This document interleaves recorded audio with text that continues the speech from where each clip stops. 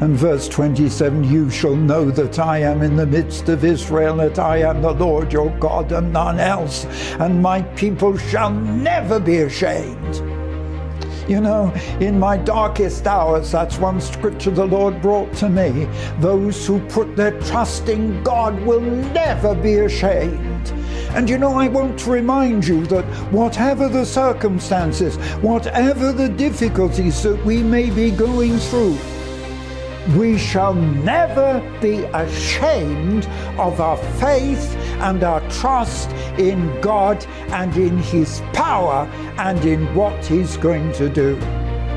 Thanks for listening to this short message by David Hathaway.